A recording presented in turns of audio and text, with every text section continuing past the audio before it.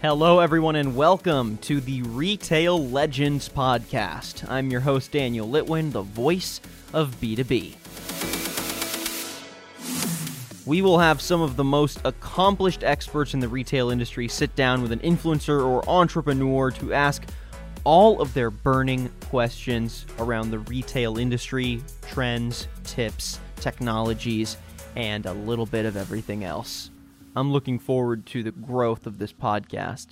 From consumer expectations to store marketing strategies, operational tactics, and the various tech influencing retail right now, the Retail Legends podcast will not only discuss what is going on within the at-large retail landscape, but also offer more specific, action-oriented insight for retailers to apply to their unique businesses right away. Our first host is Nicole Leinbach-Rayleigh of Retail Minded fame, and I look forward to sharing some news, education, and support about what's going on in retail right now with Nicole. Ready to get legendary? Let's do this.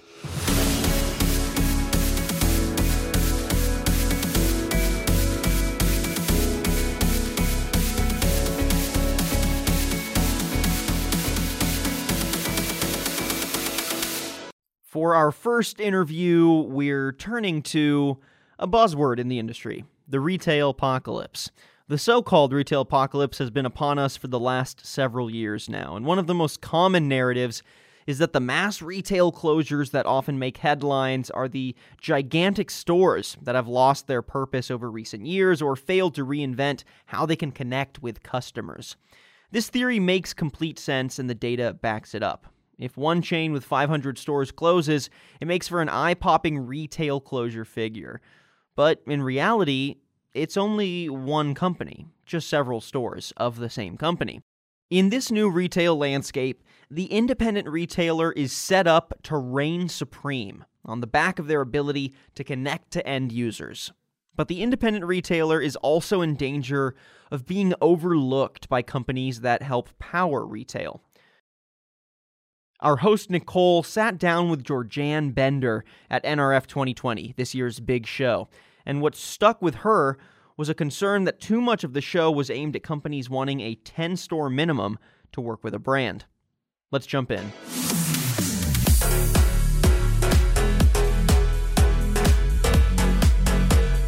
I am here with Georgianne Bender, who is the principal for Kaiser & Bender Speaking, here at the National Retail Federation Big Show 2020 in New York City. Welcome, Georgianne. Hi, Nicole.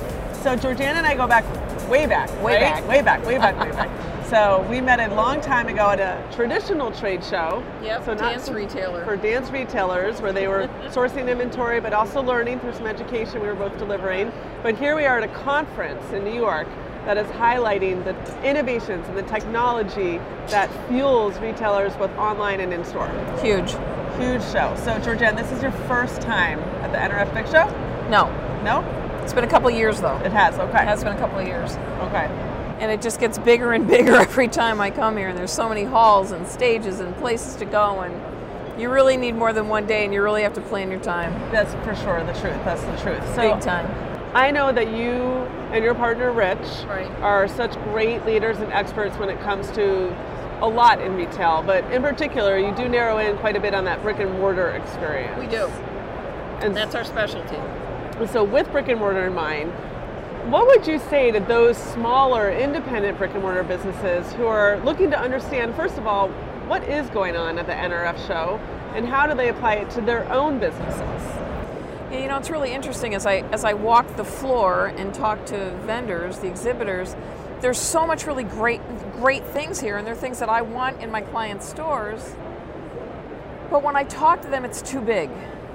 It's too big, or we don't do one store, we don't do 5 stores. I need a minimum of 10, and I feel like the independent retailer misses out. I remember when the NRF used to do a small business, small retailer portion, and you know, I'd love to see them do that again. But you know, the things that I'm seeing, the visuals and the mirrors and the videos and pick it up and splurge pricing tickets, and they all belong in Little Guys too.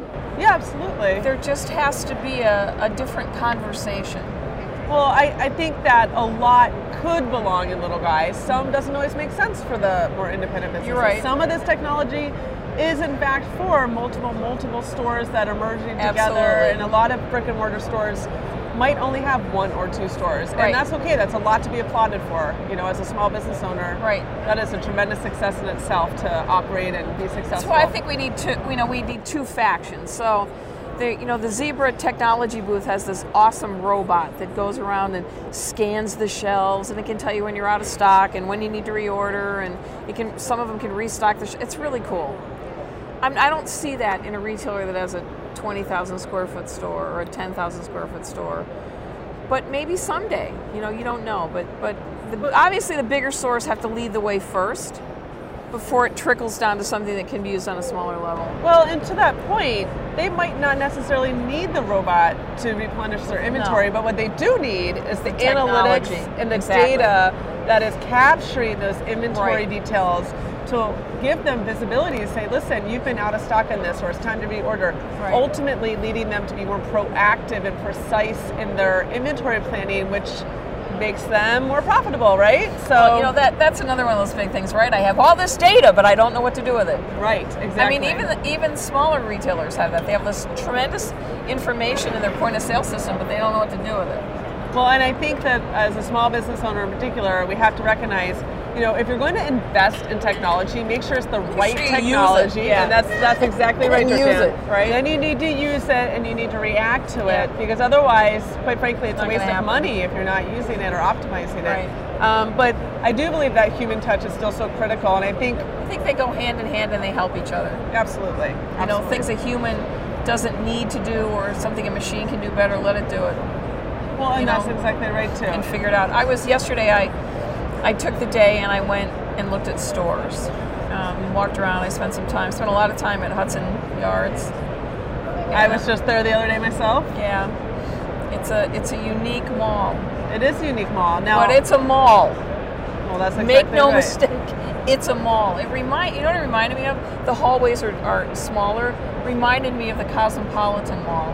In Las Vegas? Las Vegas, I was Yeah. looking for a chandelier. Yeah. But a lot of the stores there, they have the big video screens and they have the interactive, and a lot of the things that we're seeing here, obviously it's a mall, so they can use a lot on the big bases, but a lot of things that I saw there, I could see in any size store. So, I know when I went to Hudson Yards, I saw a lot to do with digital screens. Tons. Okay? So, a ton of digital screens with a lot of vibrant colors, a lot of movement. And Right. that, from my opinion, that replaced what we used to see in traditional malls of more of those playgrounds almost in the middle of a mall, right?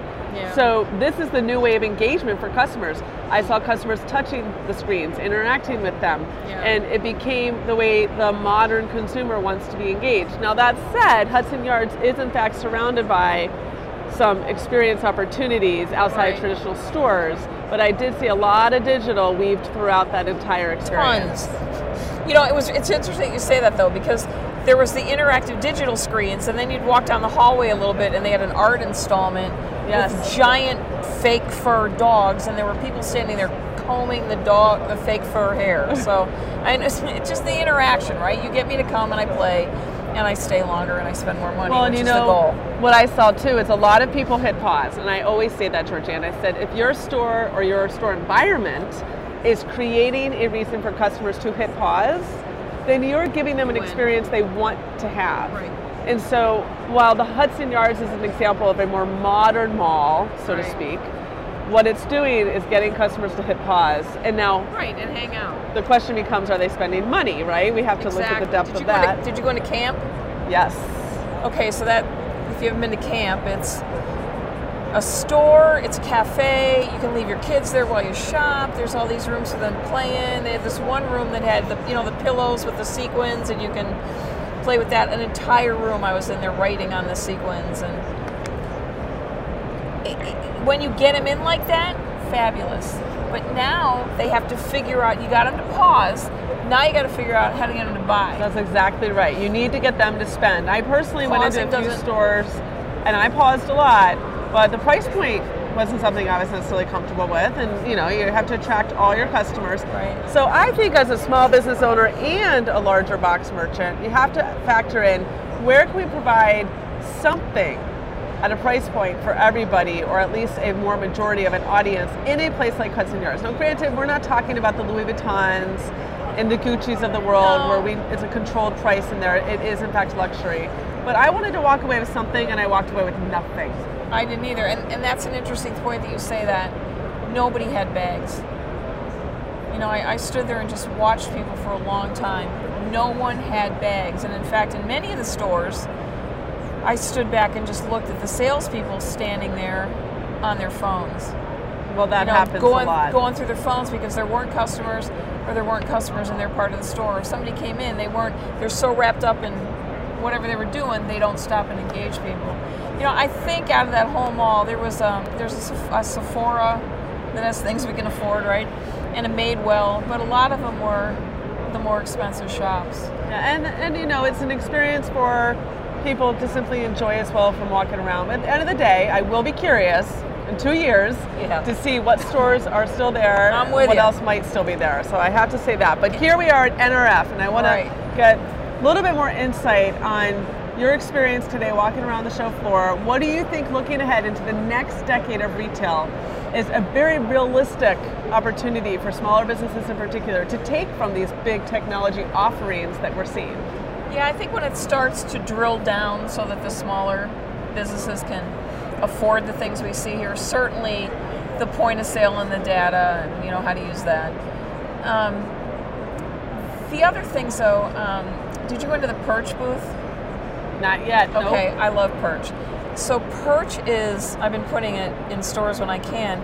Perch is an interactive, it can be a box, it can be a jewelry case, it can be something on the wall. I go over, I pick up a bottle of perfume, and the screen behind, you know, blows up and it starts to tell you about that product. You can pick up an item and you can touch and it tells you more about it. I love that. I love that too, and I can see that in all kinds of applications. Yeah. I can see that in our clients, everything from boutiques to craft stores to funeral homes. Yeah, absolutely. You know, the whole thing. Here's the thing about that, which I love, and I have seen that on the show floor in other ways as well, and I'm familiar with Perch, and I do enjoy what they do. The reality is a lot of customers do not want to talk to sales associates. So if you can offer them insight and information for their product within the store through a display, such as Perch offers, that is a win-win for you because you're connecting with the customer without ever having to verbally say a word. And it also opens up the door to have a conversation. That's exactly right. So if I'm just standing at a counter and I'm looking at a $400 handbag, you know, if somebody comes up to me and says, isn't that nice? You want to talk about that some more? My attitude is usually, go away, I'm looking at it. But if after I played with it for a couple of minutes and I've looked at the video screen, that salesperson comes up, I'm more open to speaking with them. Yeah, absolutely. More opening to do that. So I love that. For my clients, I like the companies like Springboard Retail that has the tracking, and they can tell me how many people came in the store, and I can compare that to my sales. And if I knew that 182 people came into my store between 2 o'clock and 4 o'clock and I only sold $300, my people are slacking. Well, Door Technologies, who is here at the NRF, and I've worked with them over the years as well, just for research purposes, I love how they actually sensory track customers navigating in physical stores, and that intelligence is then translated to the leaders at retail to unveil, okay, this is your high traffic area, or you might think it's a high traffic area, but actually people are walking right by it, which tells you that your displays might not be as dynamic as you think.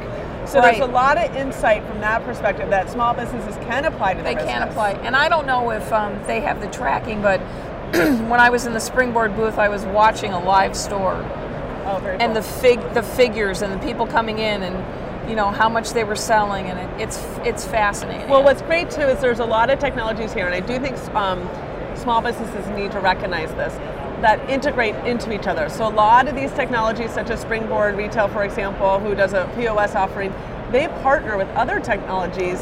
So collectively, you can look at a lot of different insight that is being tracked by different technology companies, but the key is that they're integrated, and I think that in itself integration is key. Is really good. But now, and we have to make sure that those companies can train the retailers on the integration, because the smaller business is not going to have a big IT staff that can figure out each one of these pieces. So, you know, I buy your POS system, and I buy your tracking system, and I buy your and you're working together, you need to make sure that there's a proper training. Absolutely. So that the retailer understands how to use it and they don't get frustrated. Yeah, training's key. So, Georgianne, you and I could talk forever. We could. And I know we will be talking again, so I appreciate you joining the Retail Minded podcast here at NRF 2020 New York City. If you had one final piece of advice as you look ahead into the decade ahead of us, for small businesses in particular, what would it be? Do it. Stop thinking about it. If you think that a technology is going to work for you, or if you think something as small as a fixture, whatever it is going to work for your store, even if you have an inkling of it, do it. If it doesn't work, get rid of it. But if you don't try, you're going to have the same store doing the same things, selling the same merchandise to maybe not even the same customer. So just give it a shot. I think that's great advice. Thank you so much, Georgianne. You're welcome. And I look forward to exploring more stores with you soon. To quote Georgianne, if you don't try, you're going to have the same store doing the same thing. I couldn't agree more with that sentiment. To be truly relevant across the next decade, we need brands willing to embrace new technologies, new consumers, new trends, new demographics, really anything with new in it. It's an evolving landscape. We need retail that is willing to adapt. Over and over, e-commerce is making the headlines, and it often deserves it. It has transformed the efficiency of purchasing for the consumer. And the smartphone is a fantastic tool to allow that ease of purchase, that frictionless experience on social media, websites, and anywhere else where your audience might be. But e-commerce is still only a fraction of the total retail space, and that's important to remember. Our host Nicole sat down with Fabian Tiburce of Compliant IA to walk us through what the trends in this new decade can be and should be, and how maybe we spend too much time focusing on e-commerce when the in-store experience is still thriving. Let's dive into that one.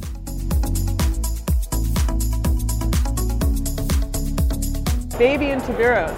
Did I say that right? You did. Thank you. Okay, welcome. We are here at the National Retail Federation Big Show, and you are the founder and CEO of Compliant IA. That is correct. So, to all of our listeners who might not know who Compliant IA is, can you tell them what that is? Of course, and thanks for having me, by the way, on this panel. So, Compliant IA is a retail execution and communication software. We operate on the cloud. We just celebrated our 10-year anniversary 2 months ago. Congratulations. Thank you very much.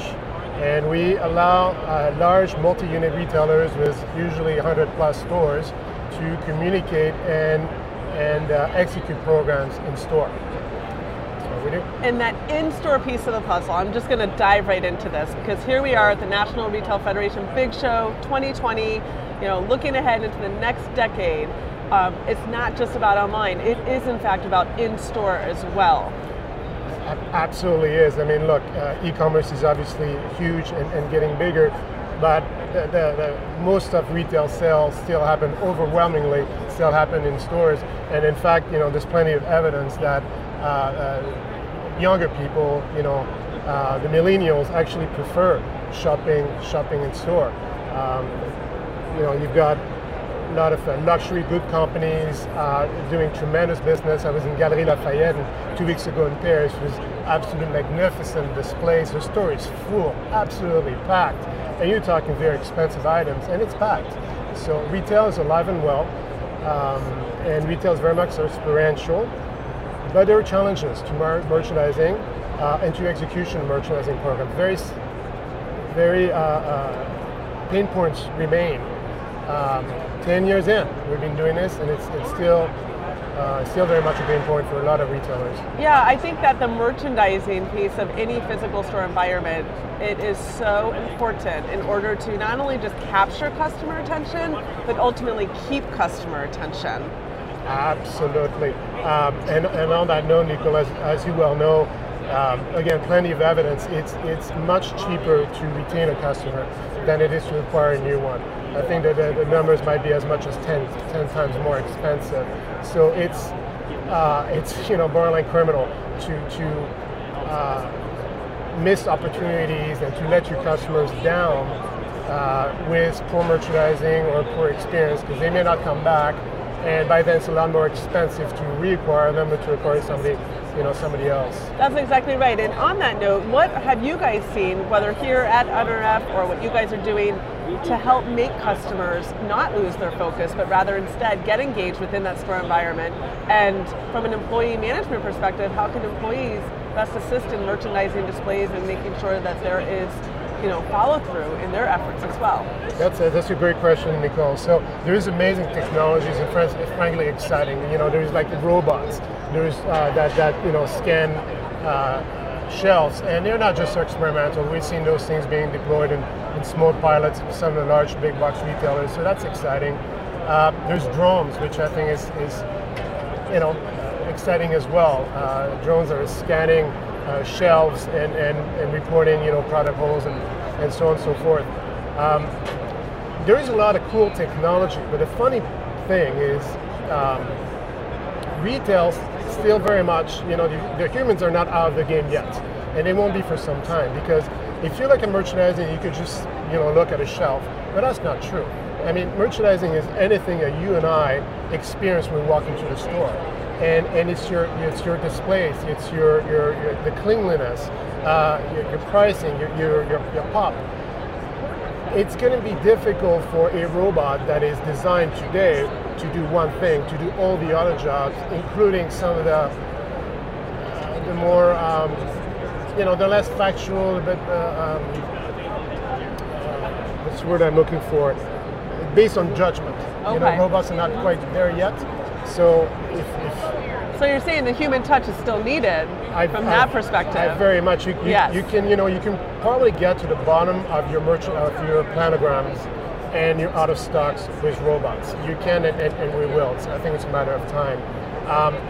But I think it's still going to take humans to have the signage and the pop and the coordination and the human touch, so that the experience is, pleasant, engaging, at an emotional level. Because that's what you want in your stores, right? Absolutely. People have to be thrilled. They want to tell their friends. They want to talk and write about you and tweet about you. Well, as my friends Kaiser and Bender say, they use the word shoppertainment. Yes. And I think that is so true. And I do think merchandising and displays in particular really are such a vital piece of that shoppertainment, if you will. It is huge. I mean, it's huge from a customer experience standpoint.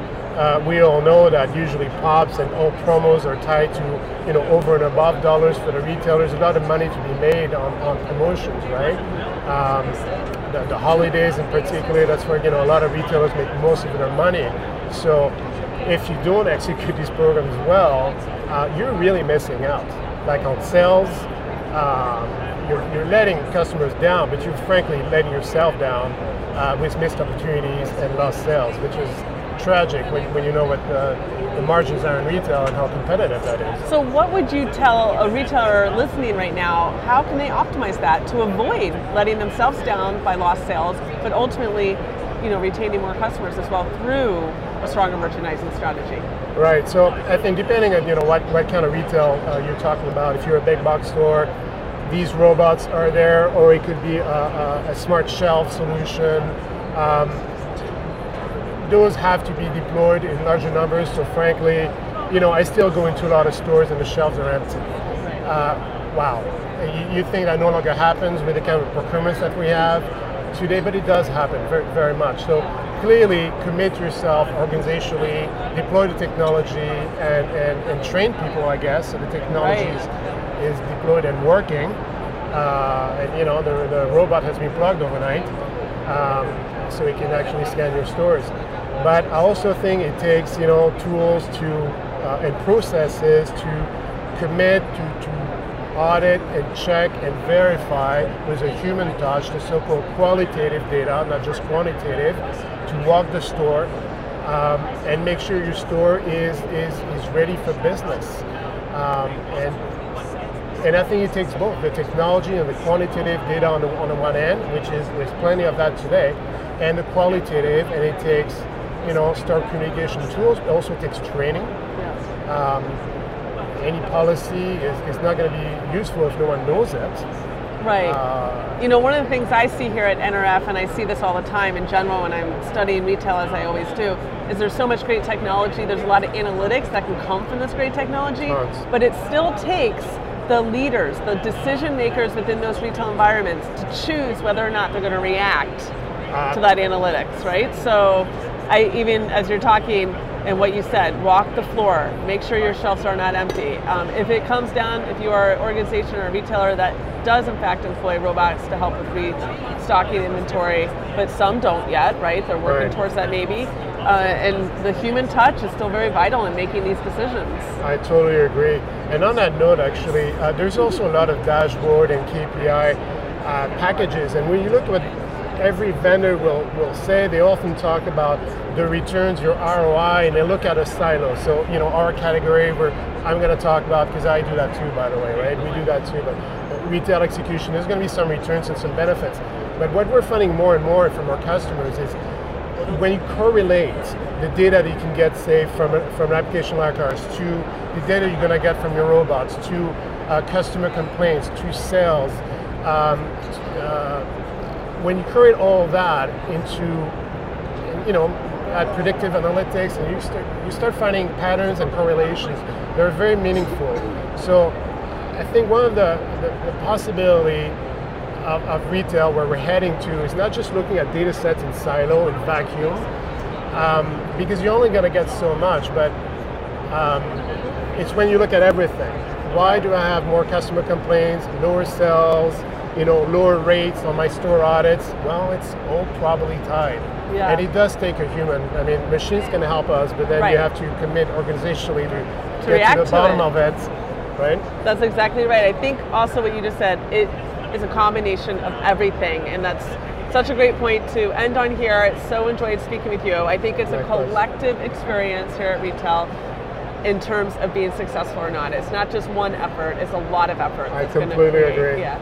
So if you had look ahead into the next decade, what would you say your one piece of advice would be for retailers in order to help leverage the opportunities around them to strengthen their business? I would say don't just get into the hype of e-commerce and online shopping, things like that. Look, I'm a technology guy. I run a technology company. I just booked 2 trips for my boys. And where did I go? I went to a travel agency. And a wonderful lady, she really helped me pick a place that was great for my boys.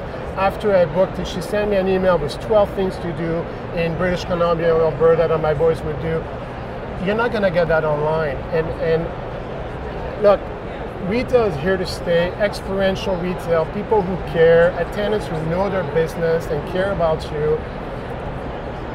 I'll keep going back to that. I'm not alone. So I think we're over the, oh my God, online commerce is going to take over, retail is dead. Retail is not dead. Retail is doing great. But you have to accept the new reality, integrate the new technologies. But don't forget and don't neglect your stores and train people and go back to what made you successful. And I think your future will be bright. Yeah, I love that. That personalized touch still goes a very long way. Huge. Yes. Well, thank you so much. And we look forward to everything that you're going to continue to offer in the next decade, because you've been around 10 years already, right? Yeah, I have. And thank you very much for having me today. Thank you. Remember, retailers need to step outside of their comfort zones and into other touch points and opportunities that are influencing their businesses, including their customers. Learn from others and learn from the Retail Legends podcast, which you can look forward to every other Tuesday. Thank you so much for listening to this episode of the podcast, and make sure to subscribe to Retail Legends wherever you're listening to your podcast content.